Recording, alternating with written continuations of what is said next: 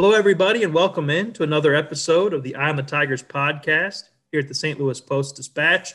I'm Ben Fredrickson, joined by a very busy Dave Matter, who I think set the record for number of stories produced on the Mizzou beat in a 24-hour span yesterday with all of the news going on in Columbia.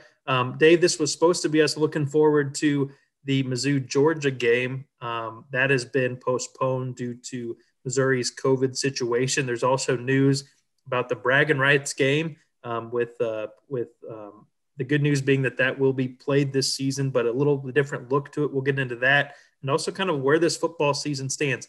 Oh, by the way, Missouri's signing day for basketball, Cuonzo Martinson's latest class in the fold, and I'm sure I'm probably missing three other things that happened in Columbia the other day. Man, yesterday was a blur, right? We're recording this on a Thursday, but Wednesday was crazy.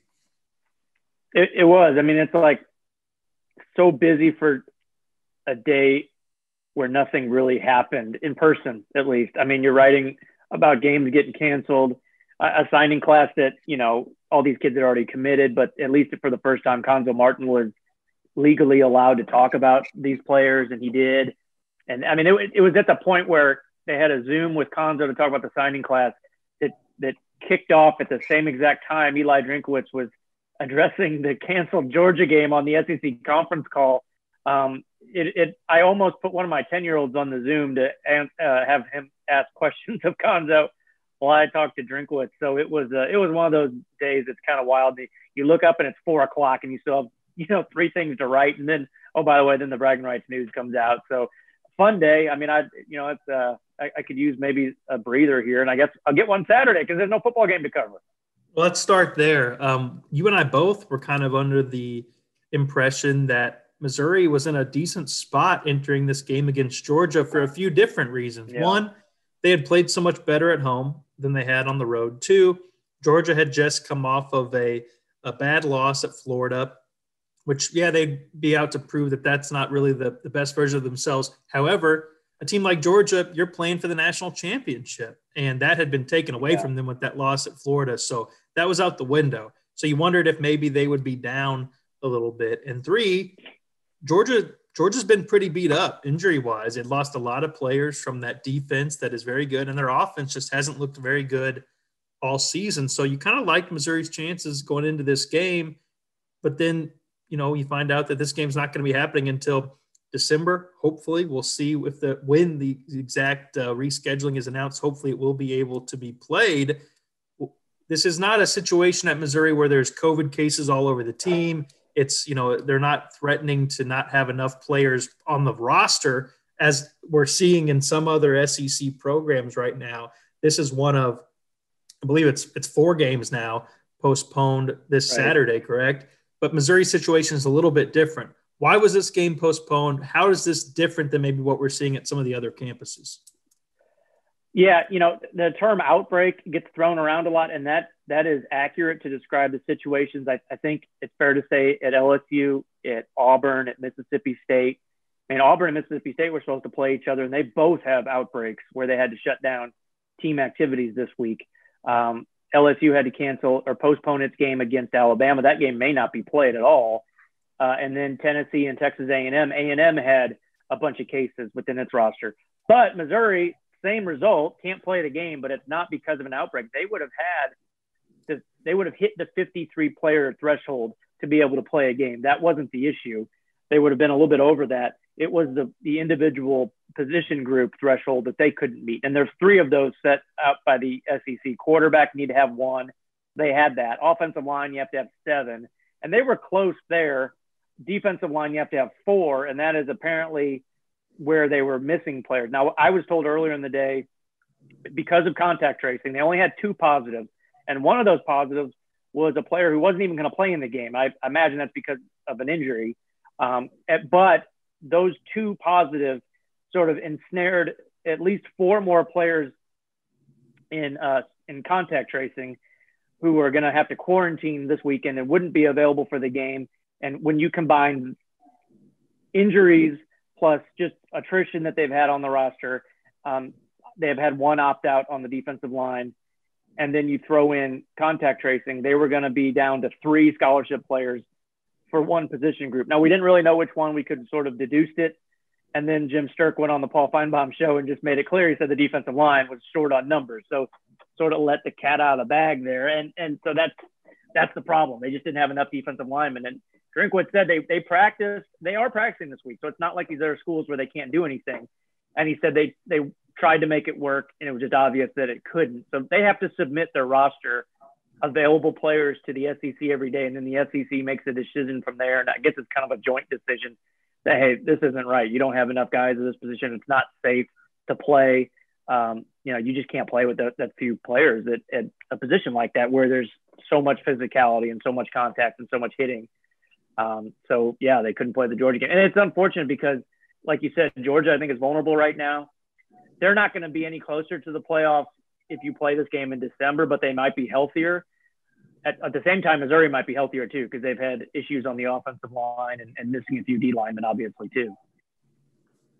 This Missouri football team has already had one game rescheduled because of COVID. That would be the Vanderbilt game, which was on the Vanderbilt side of things. Now a game postponed because of the Missouri side of things against Georgia. Zoom out, 4 SEC games postponed this weekend, more games postponed than played. There have been more than 40. That number is quickly growing. FBS games postponed this season.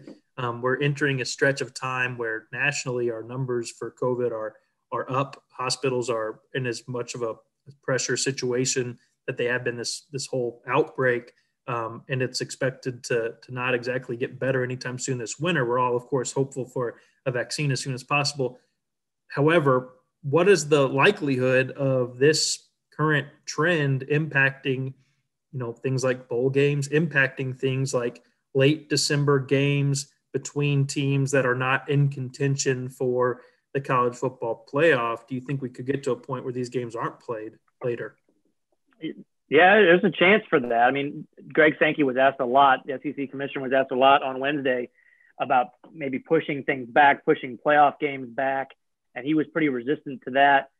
He talked a lot about finish lines, and December 19th is the finish line for the SEC as far as that championship game. It doesn't sound like they want to move that back. The concern has to be there's still 5 weeks left of the regular season, and if you have this many problems in week whatever we're in right now, you can have them again next week. There's no guarantee these teams can all be back. Now, Missouri, they think they can be back for the South Carolina game. 3 of the 4 players in quarantine, I were told there's a good chance they will be able to be available to get those numbers up, I guess, at the defensive line, because the way that the 14-day count is started. But that's not necessarily true for every other team. So we know the bowl situation is going to be crazy this year. Some bowls are not going to happen. We know that. I think Sankey said yesterday that Las Vegas Bowl, it sounds like that's a new bowl for the SEC this year. Sounds like that may not happen. They're going to treat bowl games much differently. It's going to be more like a road trip where you just go in for 1 or 2 days instead of a week-long trip with all the festivities and activities. It's basically just going to be a non-conference game for the teams that are chosen.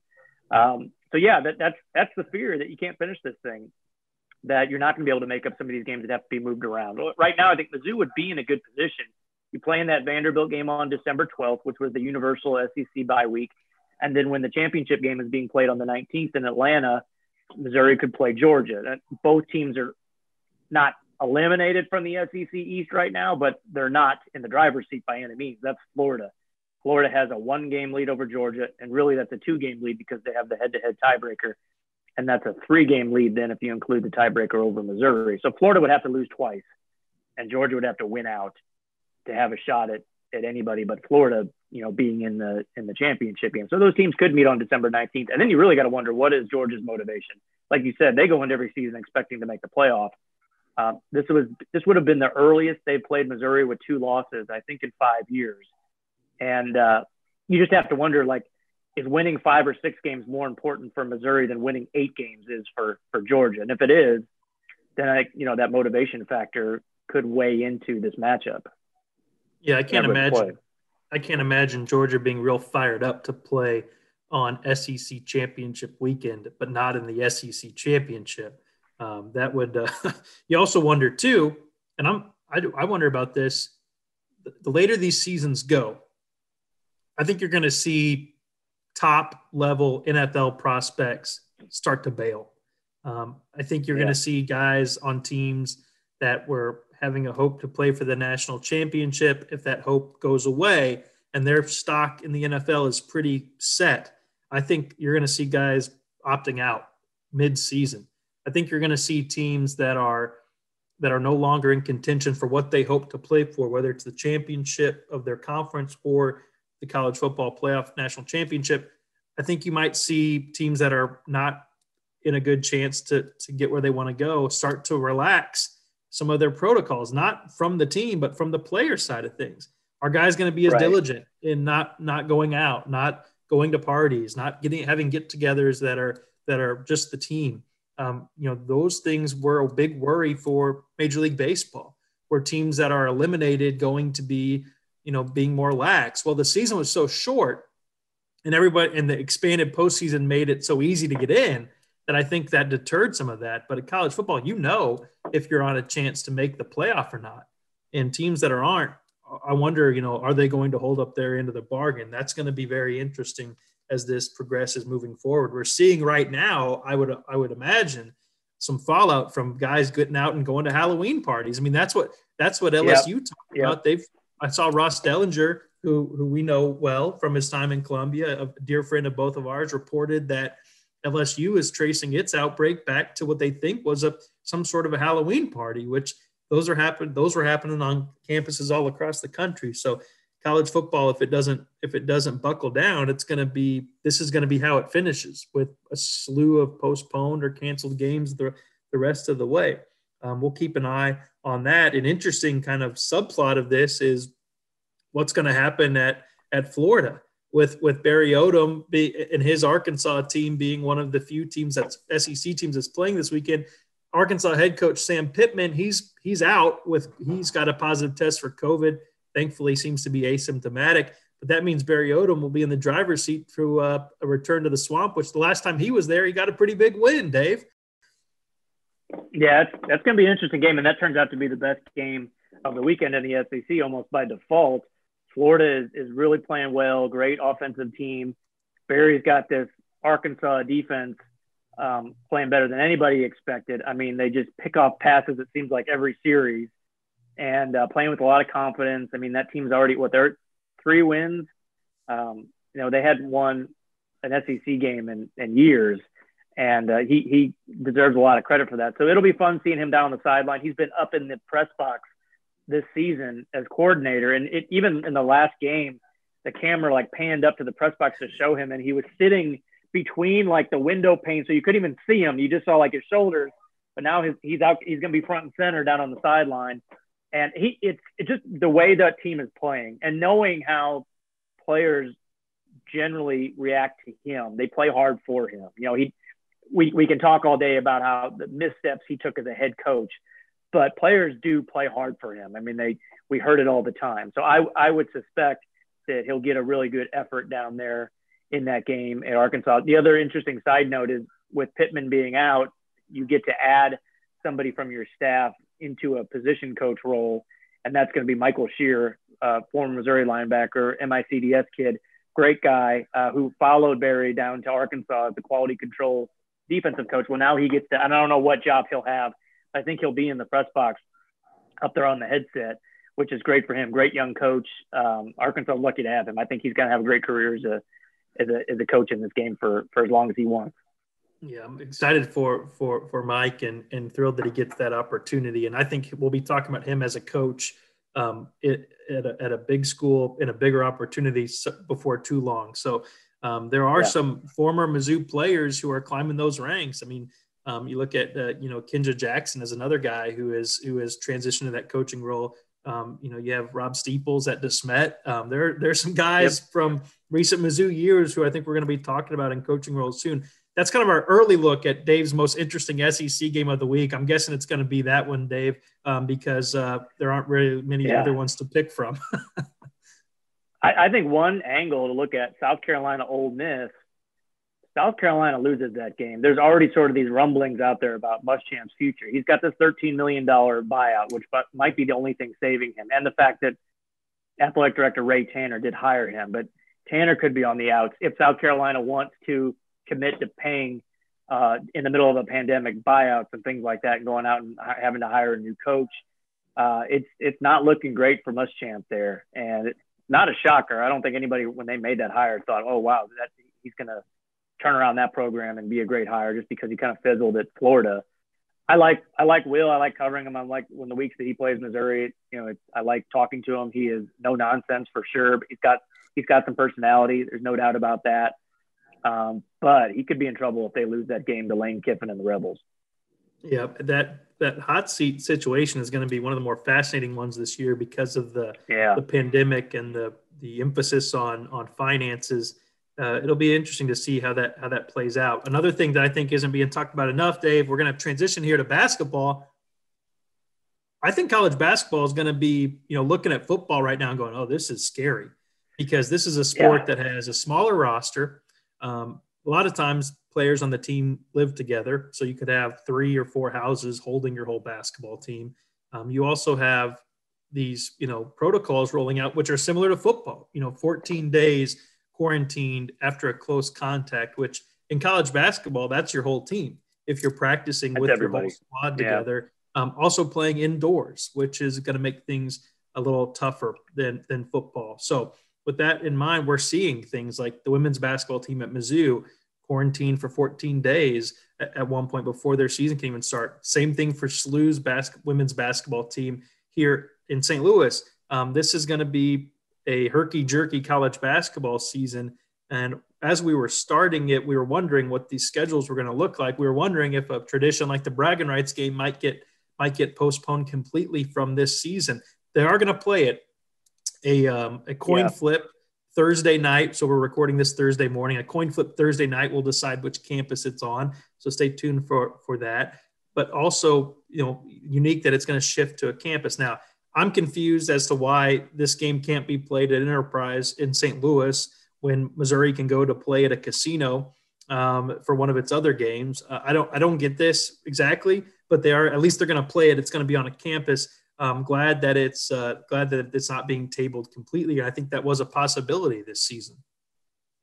Yeah, it definitely was. I mean, initially I heard it was Illinois that was apprehensive about playing in at Enterprise Center, and then from what I gathered from Missouri, they shared those sentiments.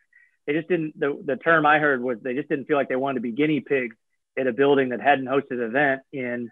It'll be about 9 months. Event of this caliber, when both schools and both conferences they're being controlled and governed by all these really strict protocols that won't necessarily apply at a neutral site game. Well, then you wonder why can they play in Connecticut when Missouri is going to play Oregon? They're going to play Boston College, and then Virginia Tech is part of that too. From what I understand, Mohegan Sun, they've had other events there, not necessarily college basketball games, but hasn't been basically a vacant building all this time. And Conzo Martin said the other day, they've had a lot of long talks with the people there, ensuring and getting all the answers that they needed in order to agree to play there, which that leads me to believe they weren't getting those same answers at Enterprise necessarily. So I'm just glad they're going to play somewhere. Now, the downside is that no fans.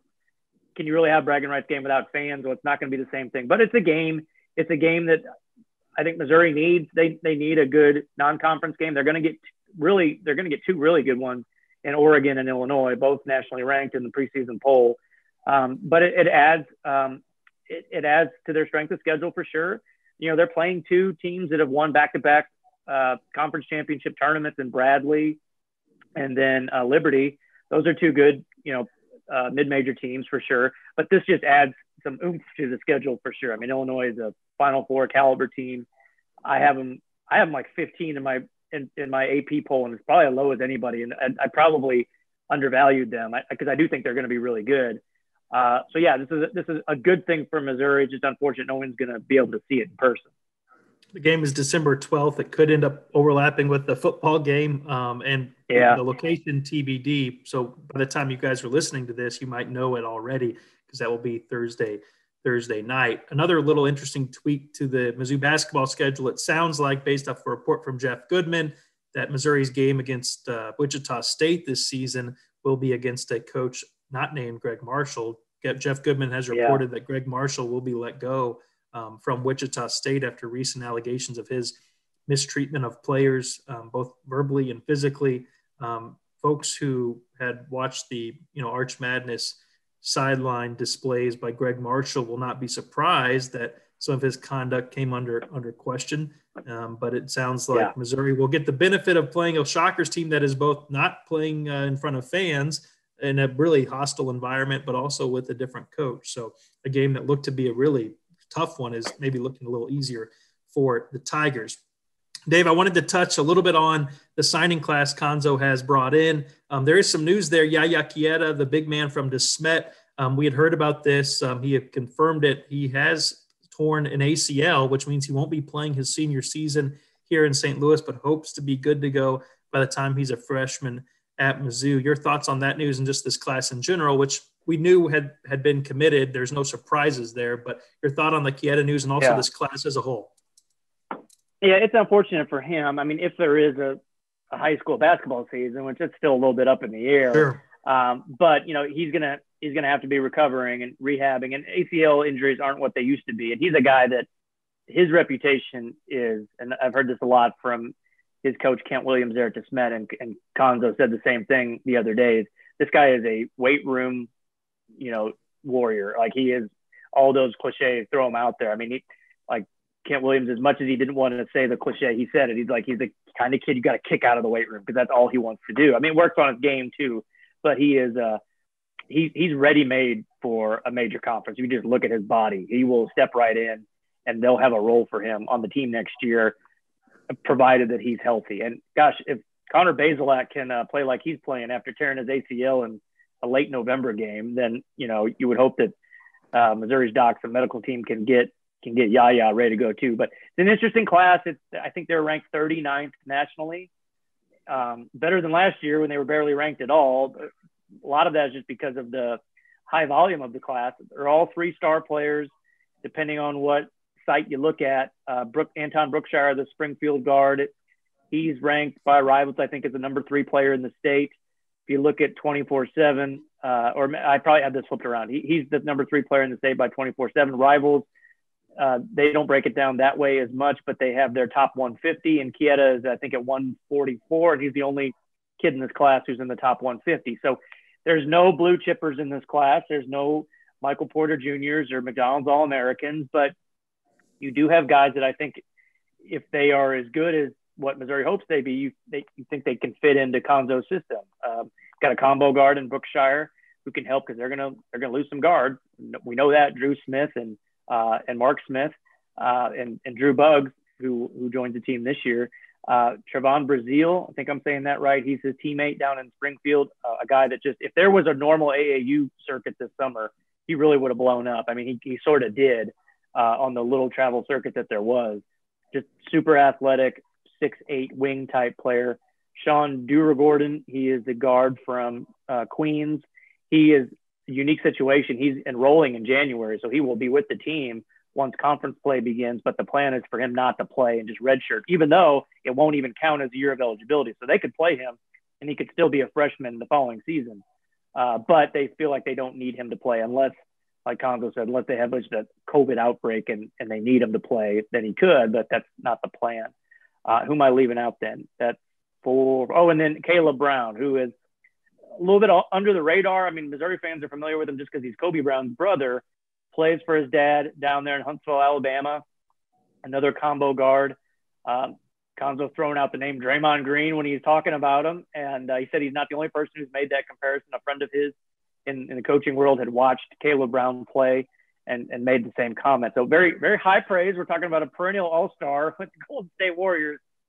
So obviously they see something in him. He's multi-talented, versatile. I think you'll hear that with a few of these guys. So we'll see that they're going to have to play a big role in this team going forward because Missouri loses 5 seniors off the current team. That is half your rotation. So they're going to have to plug these guys in right away and expect contributions from them immediately. Last time I talked to Cuonzo, I said every year, every offseason, you come up with something you want to kind of do the following season. We've heard him talk about wanting to deepen his bench one year. We've heard him talk about, wanting to to be better at the three-point arc one year, or take more 3-point shots. Now, they took a lot last year. They didn't make very many of them, so that's a huge thing for this upcoming season. But he always has something he's tinkering with, and I asked him what it was this year, and he said, yeah, I got one, WIN, win. so that's the plan. that's probably a pretty good focus. And I'll say this, there's not going to be a lot of hype about Mizzou. SLU is going to get some hype, well deserved. They got a good team coming back. Illinois, I think a lot of people are going to pick them to be a top 4, Final Four type team. Cuonzo's teams tend to be the ones that get overlooked the most, and that's probably where this team fits in. They've got a lot of guys back. A lot of guys with more experience now. He tends to do better with older, more experienced teams that know how he wants them to play. So they're not going to get the accolades and the roses, but they might be in a position to impress, and that's certainly what he's hoping to see from him and hoping to get out of him. So the good news is there'll be that bragging rights game that'll be a good early measuring stick for both of these programs. I think Missouri is. They're going for 3 in a row now, right? This season, or have they won 3 in a row in this one? I think Cuonzo. I think he won his first one. I want to say he lost one, then won last year. I've lost track. I should know this off the top of my head, but it's escaped. Yeah, I should have looked that up before I said it. Anyway, it'll be good to have it, and I'm glad that they're going to do it. Hopefully, it'll be back in St. Louis moving forward. I hope this isn't a start of a pivot toward campus, although. Hopefully it's not that. Dave, keep up the good work. We will talk to you next week, and hopefully have some football to talk about after we hope this was coming back from a bye week, and instead there will be another week off, but we'll have all Mizzou angles covered with basketball starting up soon here at the Eye on the Tigers podcast. For those who are finding us for the first time, check it out. You can find us stltoday.com/podcast. or anywhere you find your podcast. Just search for Eye on the Tigers. You should find us there, and we'll be here weekly. Dave, anything else before we go? I looked it up. They're going for 3 in a row. Missouri has won the last 2. They lost Cuonzo's first year. So there you go. You were right. I should never doubt you. Very rare that I'm right. I'll take it. Dave, keep up the good work, man. Hope you get a little bit slower news day today, but I wouldn't guarantee it. But you've got it all covered at STL Today, and we'll catch up next week, all right? Sounds good. See you guys. Thanks.